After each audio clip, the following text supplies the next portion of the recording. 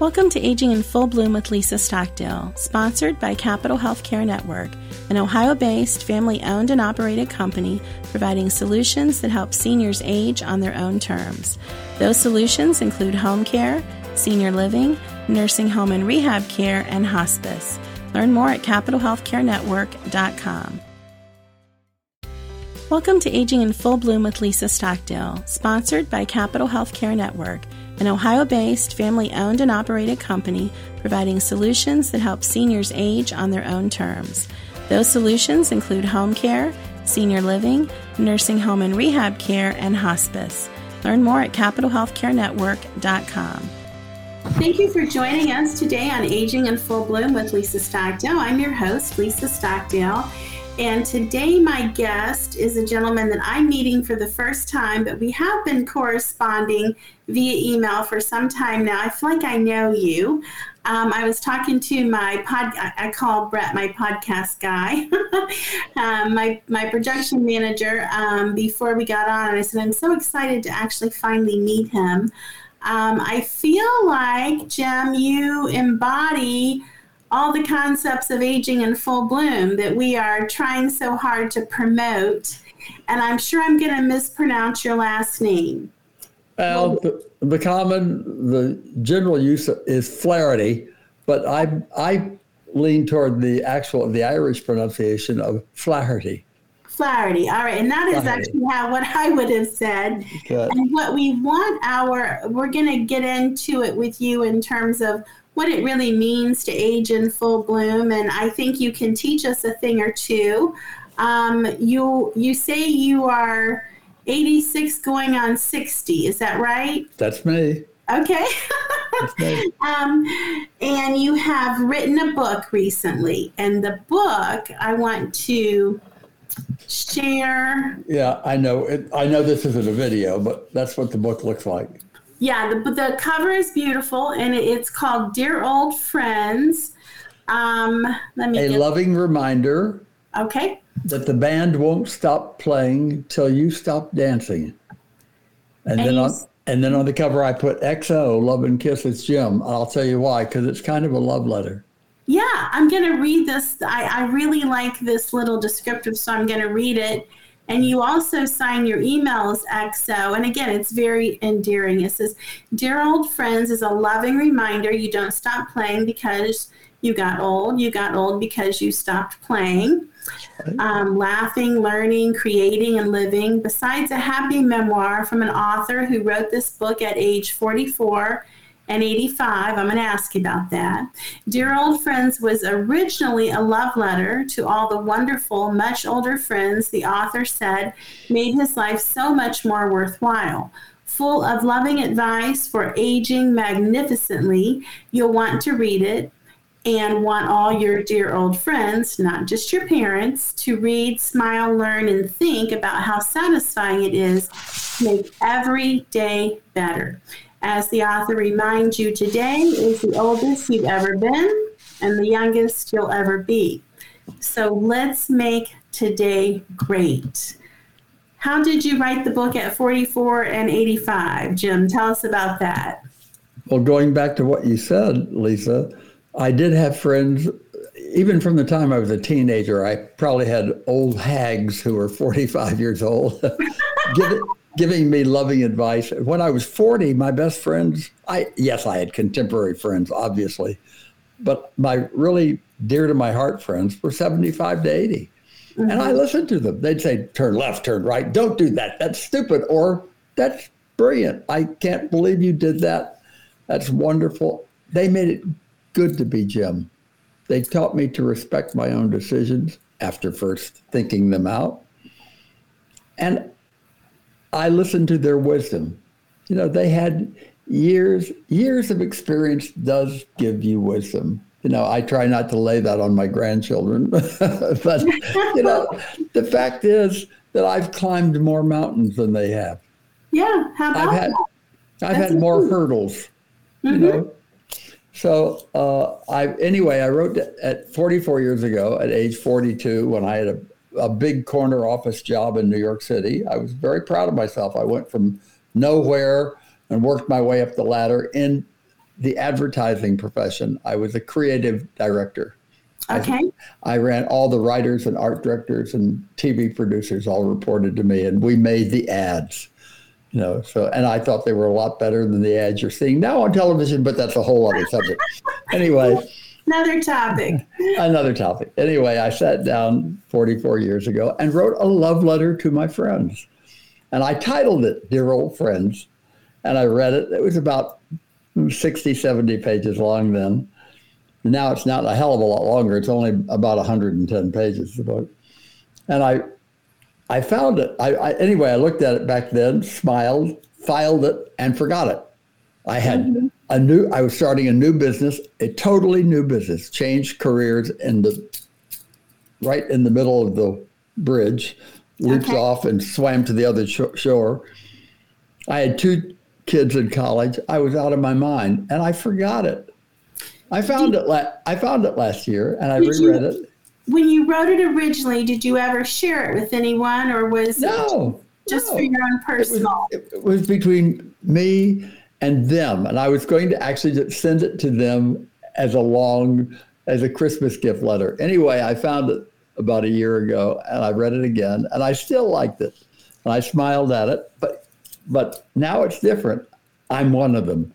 Yeah, you became I'm a dear old friend to many younger people. Yes, and I realize I'm playing the same role that my darling friends played in my life. So I kind of rewrote the book. I left some of the original writing in it because I still liked it. And I updated it, and I added the subtitle, A Loving Reminder the Band Won't Stop Playing Till You Stop Dancing.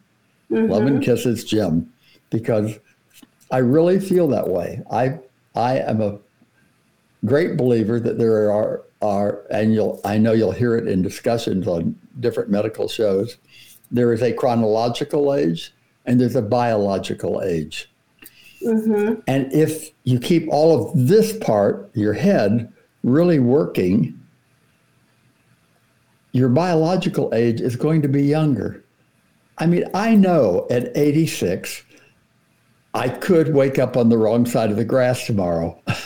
I don't expect to. I'm really counting on, I'm hoping, because writing is the hardest non-physical job in the world, I think, because everything has to function. But I'm hoping to have another 6 really good years of writing, maybe more, who knows? Yeah. I mean, I'm fine. My daughters laughingly say, my babies are 60 and 62. Say you'll live forever just to spite us. But it's fine.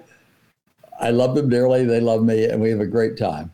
Sure. So when you were a young man, you, even earlier than your 40s, you found an appreciation for older folks. And it was because of their experience and wisdom. Anything else that attracted you to them? Well, Lisa, if somebody is, by age 50, if they're a terrific person, if they had any frailties or faults, chances are they've already gotten over them. And they have wisdom and maturity. And it's terrific for me being 20, when I came to New York at age 21 after graduating from Michigan State University, and I came to New York City and I got a job for $3,400 a year. Wow. I took home $200 a month after taxes. Oh my. And I had no allowance from home. There was no money at home. My father died when I was 14. And, but those wonderful people were terrific. And for me being 21, 22, 23, they were there. They had strength of character. They had a solid mental outlook. And they're fun. And I remind people in the book, if you were really great funny at 30 and 40, that at 70 and 80 doesn't mean that you're dull. Right. If you were funny, you're still funny. should be accumulating and getting better, right? It should get better. My late great mother, who was widowed twice, and she was just a terrific dame, absolutely a lovely, lovely woman. She taught me something years ago that I still do. It sounds slightly corny, but I actually do it, and I believe in it. She said, every morning when you get up and you face your greatest enemy, the most critical person in your life, it's that aging person in your mirror, in your bathroom mirror, and you face that person, you have a choice. You can either scowl and growl and say, good God, another day, or you can smile sweetly at that could be a friend of yours and say just as sweetly, good God, another day. Yeah. No, and I do that every day. I say, good God, another day, because every day is a miracle, folks. It's a miracle. You have another chance to do something good for yourself and for other people. And later on, and don't let me forget it, Lisa, later on I want to tell you about the golden rule and how it works in my life, all right? I'm making a note of that because I want to roll. Okay, ask me a question. And then, so in the title, when I first read Dear Old Friends, I thought you meant friends that you had for a long time. But you don't really mean that. You actually mean dear old people that are my friends. Right. And so I love that. And now you have become one of those old friends. And I even felt this before I met you we're not in person, but I feel like we are. Sure, we are in person. Absolutely. I felt this connection, this camaraderie, this kindness that you just kind of ooze. And you have become the type of old person that you admired.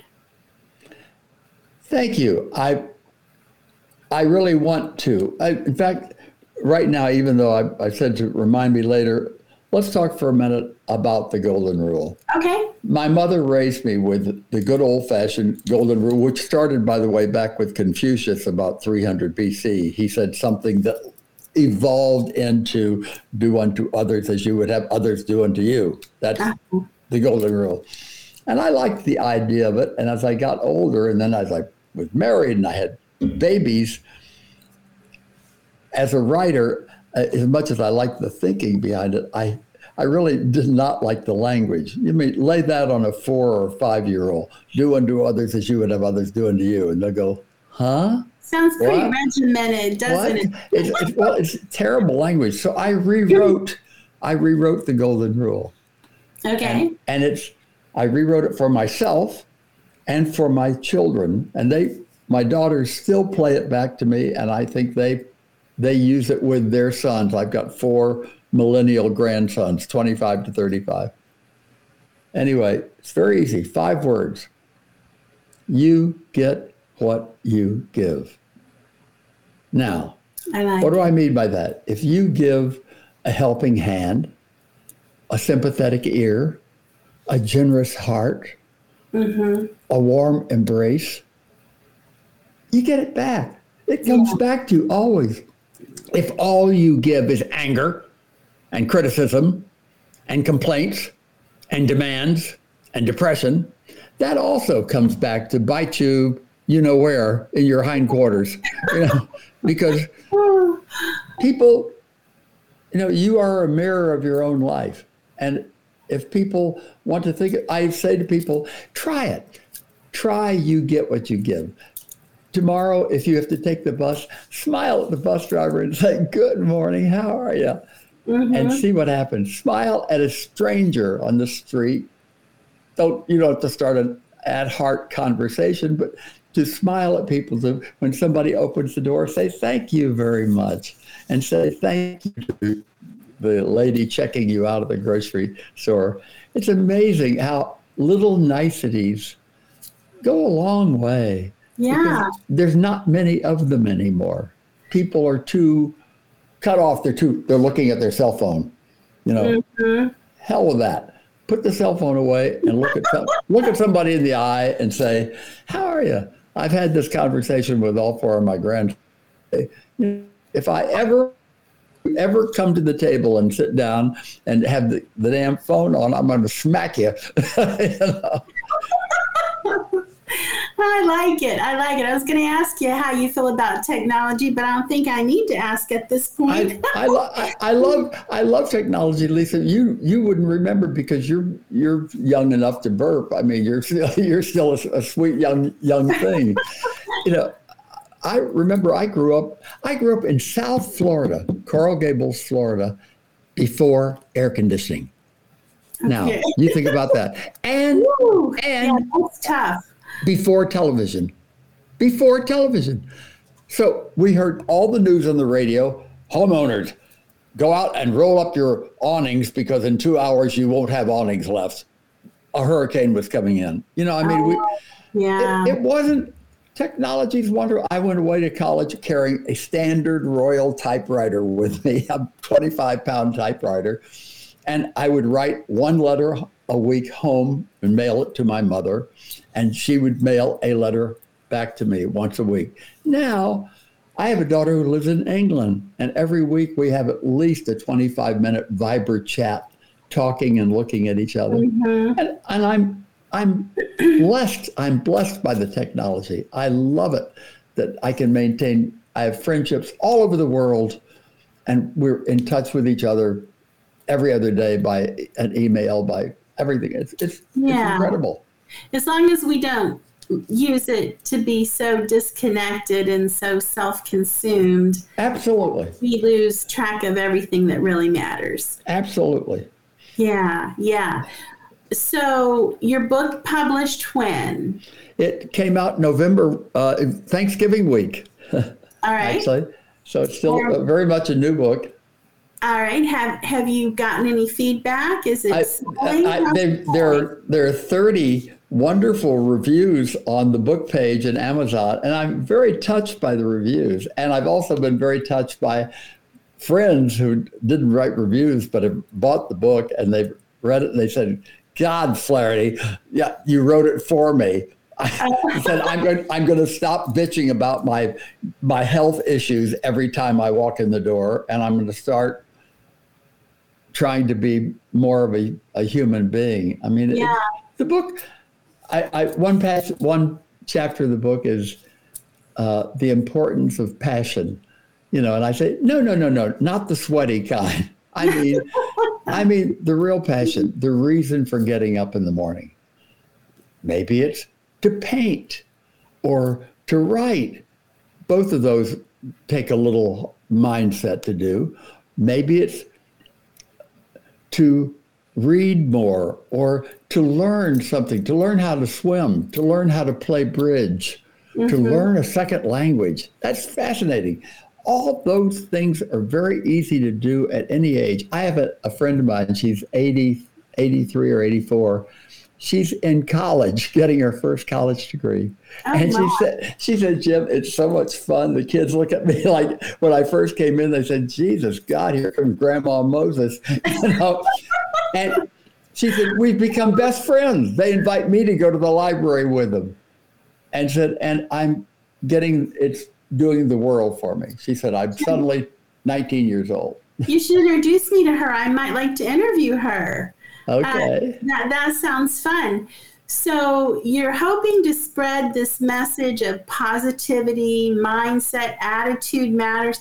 I think you're telling us energy is contagious. You get what you give. Absolutely. So if you're very unhappy, you might want to have a conversation with the man or woman in the mirror, regardless of your age, right? Right.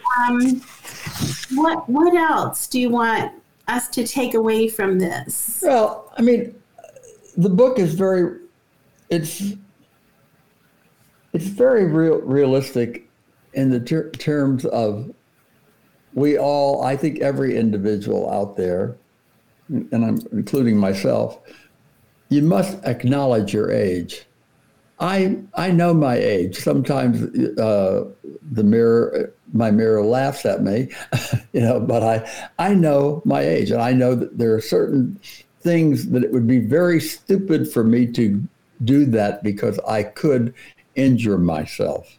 Mm-hmm. I mean, an 86-year-old body, the bones are more brittle than they were at age 50. But then I hear a statistic that said something, I'll be wrong in the numbers, but it was close to it. Something like 75% of all people over 65 watch at least 40 hours of television a week. And I thought, dear God, there's more in life to that. I mean, if your body physically says, no, you're not going to be running around, you've got rheumatoid arthritis, you've got neuropathy, whatever the problems are, fine. Then learn the second language, study opera. If you physically can't, become a volunteer. Maybe we don't go to the hospitals right now until this damn virus goes away. But go to your church. I have a rabbi friend who calls me a collapsed Catholic, which I love because I'm an elder in a Presbyterian church, because the minister is a Yale scholar and he's absolutely brilliant. And I go to church knowing that I will learn something every Sunday, and I'm also on the board. I'm helping calling the shots for the church, and it's terrific. And I sing in the choir. I do all the things I should because I think it's good to have and I tell my older friends, it's good to have a relationship with God or your higher power, whatever you want to call him or her. I'm a feminist. I have 2 daughters. I grew up in the advertising industry, which was the first profession to say, hey, she's as smart. No, she's smarter than him. Let's put her in the corner office. Yeah. So I grew up with beautiful, talented women all around me my whole life. You've given me more and more reasons to love you. So talk to me about this relationship with God. Does it change as you age? I like that question very much, Lisa, and I'll answer it in a very broad sense. Everything, and I say it very honestly to our listeners today, everything changes with age. Sure. Your point of view certainly about politics, about your friends, about your children, everything changes. But and your attitude about God. I mean, I think I have I was never totally disconnected from God, but I certainly was not a real good, solid, went to church every week of my life person. I did growing up, because that's what we did growing up in my era. You have to remember the different era. That was to be growing up in the 40s, it could have been the Spanish-American War. It was another time. Yeah. But then I had years of kind of being not going to church very often, but church wasn't out of my mind. But now I go to church and God is a good person. I have chats. I pray out loud, by the way. Mm-hmm. That way I make sure he hears me. Or she. It could be very much very positive. I'm not sure that it's he. But I pray out loud. And I think it's very good to make a friend out of God, to say, what am I doing wrong? What can I do better? I always say in my praying, I know I would really like to be as good as the person you think I should be. Yeah. and I'll try to work at it. I'll try to be a better person every day. And meanwhile, as you grow older, again, and I think it's very important for people to grow older to say, I'm growing older. And I looked at it saying, well, all of the Flaherty men, all of them died before 60. So I thought, well, don't buy anything on a long-range payout, Jim, because you're not going to be around, obviously. And I was wildly busy and enthusiastic and just bouncing in every minute of my life during my 50s and 60s. And I thought, but it's also time to be thinking of what do you do to make sure that you go on doing that. Now, I know one of the reasons that I'm sitting here having a wonderful chat with you, and I'm so happy to know you, Lisa, is that 59, it'll be 60 years in April, when I was standing outside of a hospital in Brooklyn, talking to myself out loud. I do it often, maybe because I like the answers. Smoking my 1 of 2 pack a day cigarettes, waiting to go in and see my new baby daughter. I said to myself, this was the year before it caused cancer, by the way. They hadn't made the connection till 1963 is when they announced, hey, you could die from smoking. They hadn't made that connection yet. But I was standing there and I said to myself, this is stupid, Jim. You know this can't be good for you, sucking something into your lungs, and it's got to be a horrible habit. And you know you don't want your baby daughters to ever smoke. So I put it out and I never smoked again. Okay, that was 60 years ago. When I turned 80, although drinking was not a problem in my life because I've been a different kind of aholic. I've been a workaholic my whole life. And you can't drink if you're working 60, 70 hours a week. Well, we have something in common, Jim. I stopped drinking when I was 80. Because I suddenly found at 80, when I no longer owned a business and I didn't have to be there 70 hours a week, I thought, I'm drinking too much.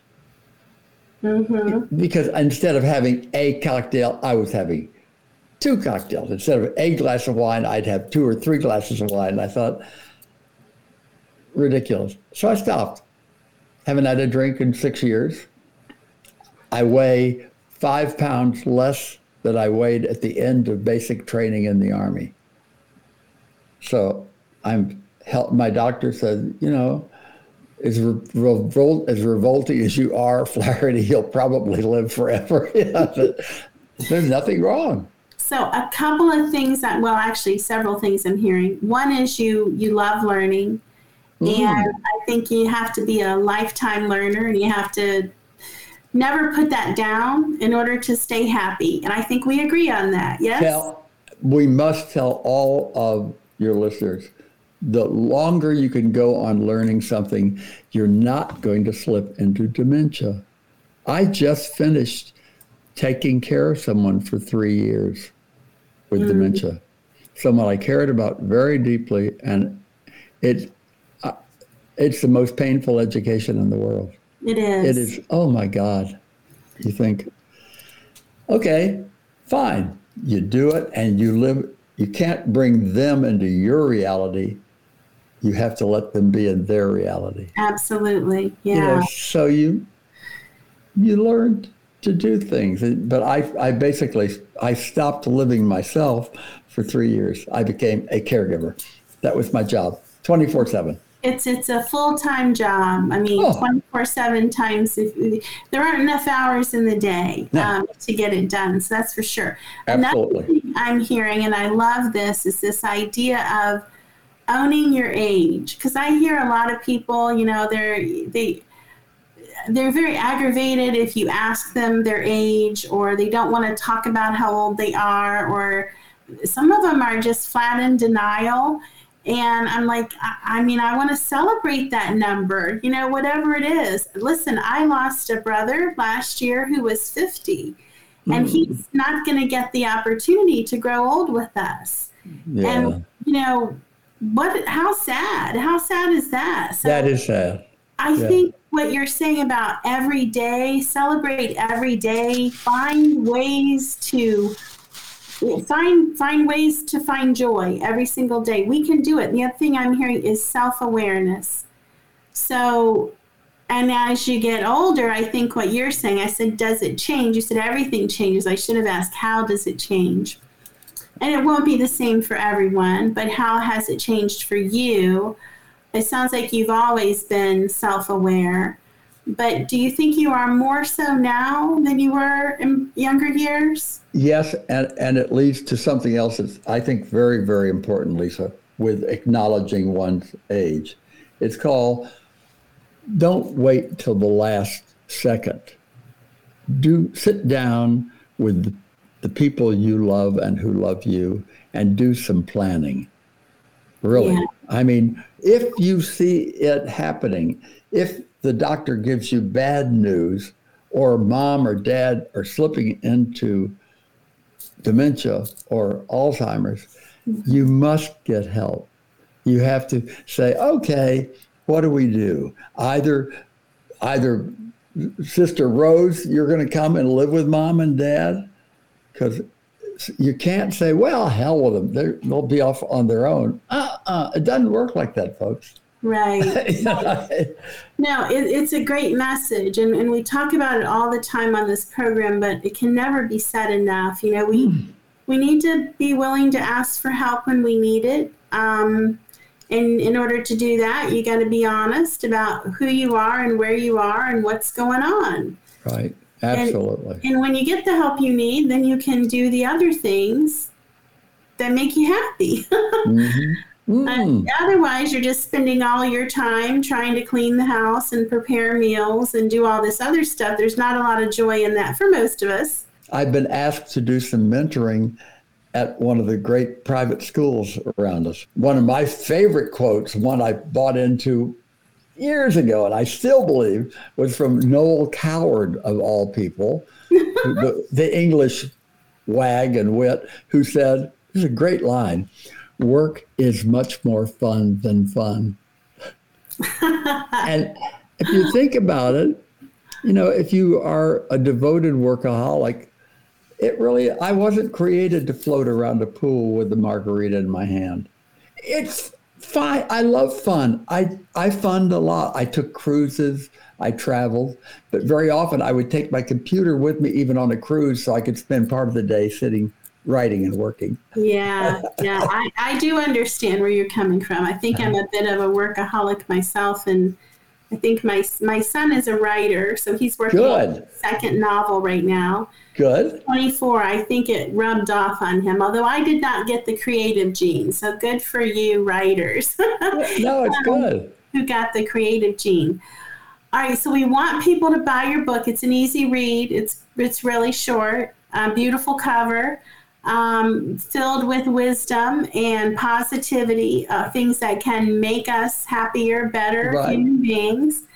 What else do you want to leave our audience with? Well, that's really, those are the most important things to me. Are one, the golden rule: you get what you give. You get what you give. You know, and that today is the oldest you've ever been and the youngest you'll ever be. How about that? So let's make the most of the day, shall we? You know, get over the age thing. I mean, I think that's important. So the book, again, as you said, is Dear Old Friends. And if they find that or James Flaherty, it's in Amazon, both as an ebook and as a paperback.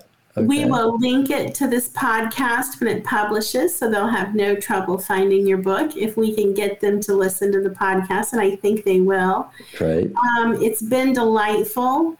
I'd like to have you back on in 6 months or a year. Would that be okay? It would be absolutely my pleasure. Wonderful. My pleasure. I wrote, by the way, I've written 2 novels besides, but that's a whole other subject. I know, and you told me you're not done writing. You plan on writing some more. So, I've got a lot on my plate. I have a whole TV series ready to go. I just need to find somebody to sell it to. Something tells me you will. Something tells me you will. Jim, thank you so much for being with us and sharing your perspective on how to age in full bloom. Lisa, my pleasure. A great pleasure. So long, folks. Listeners, we hope you enjoyed the program. I'm sure you did. Till next time, may the road rise to meet you. May the wind be forever at your back.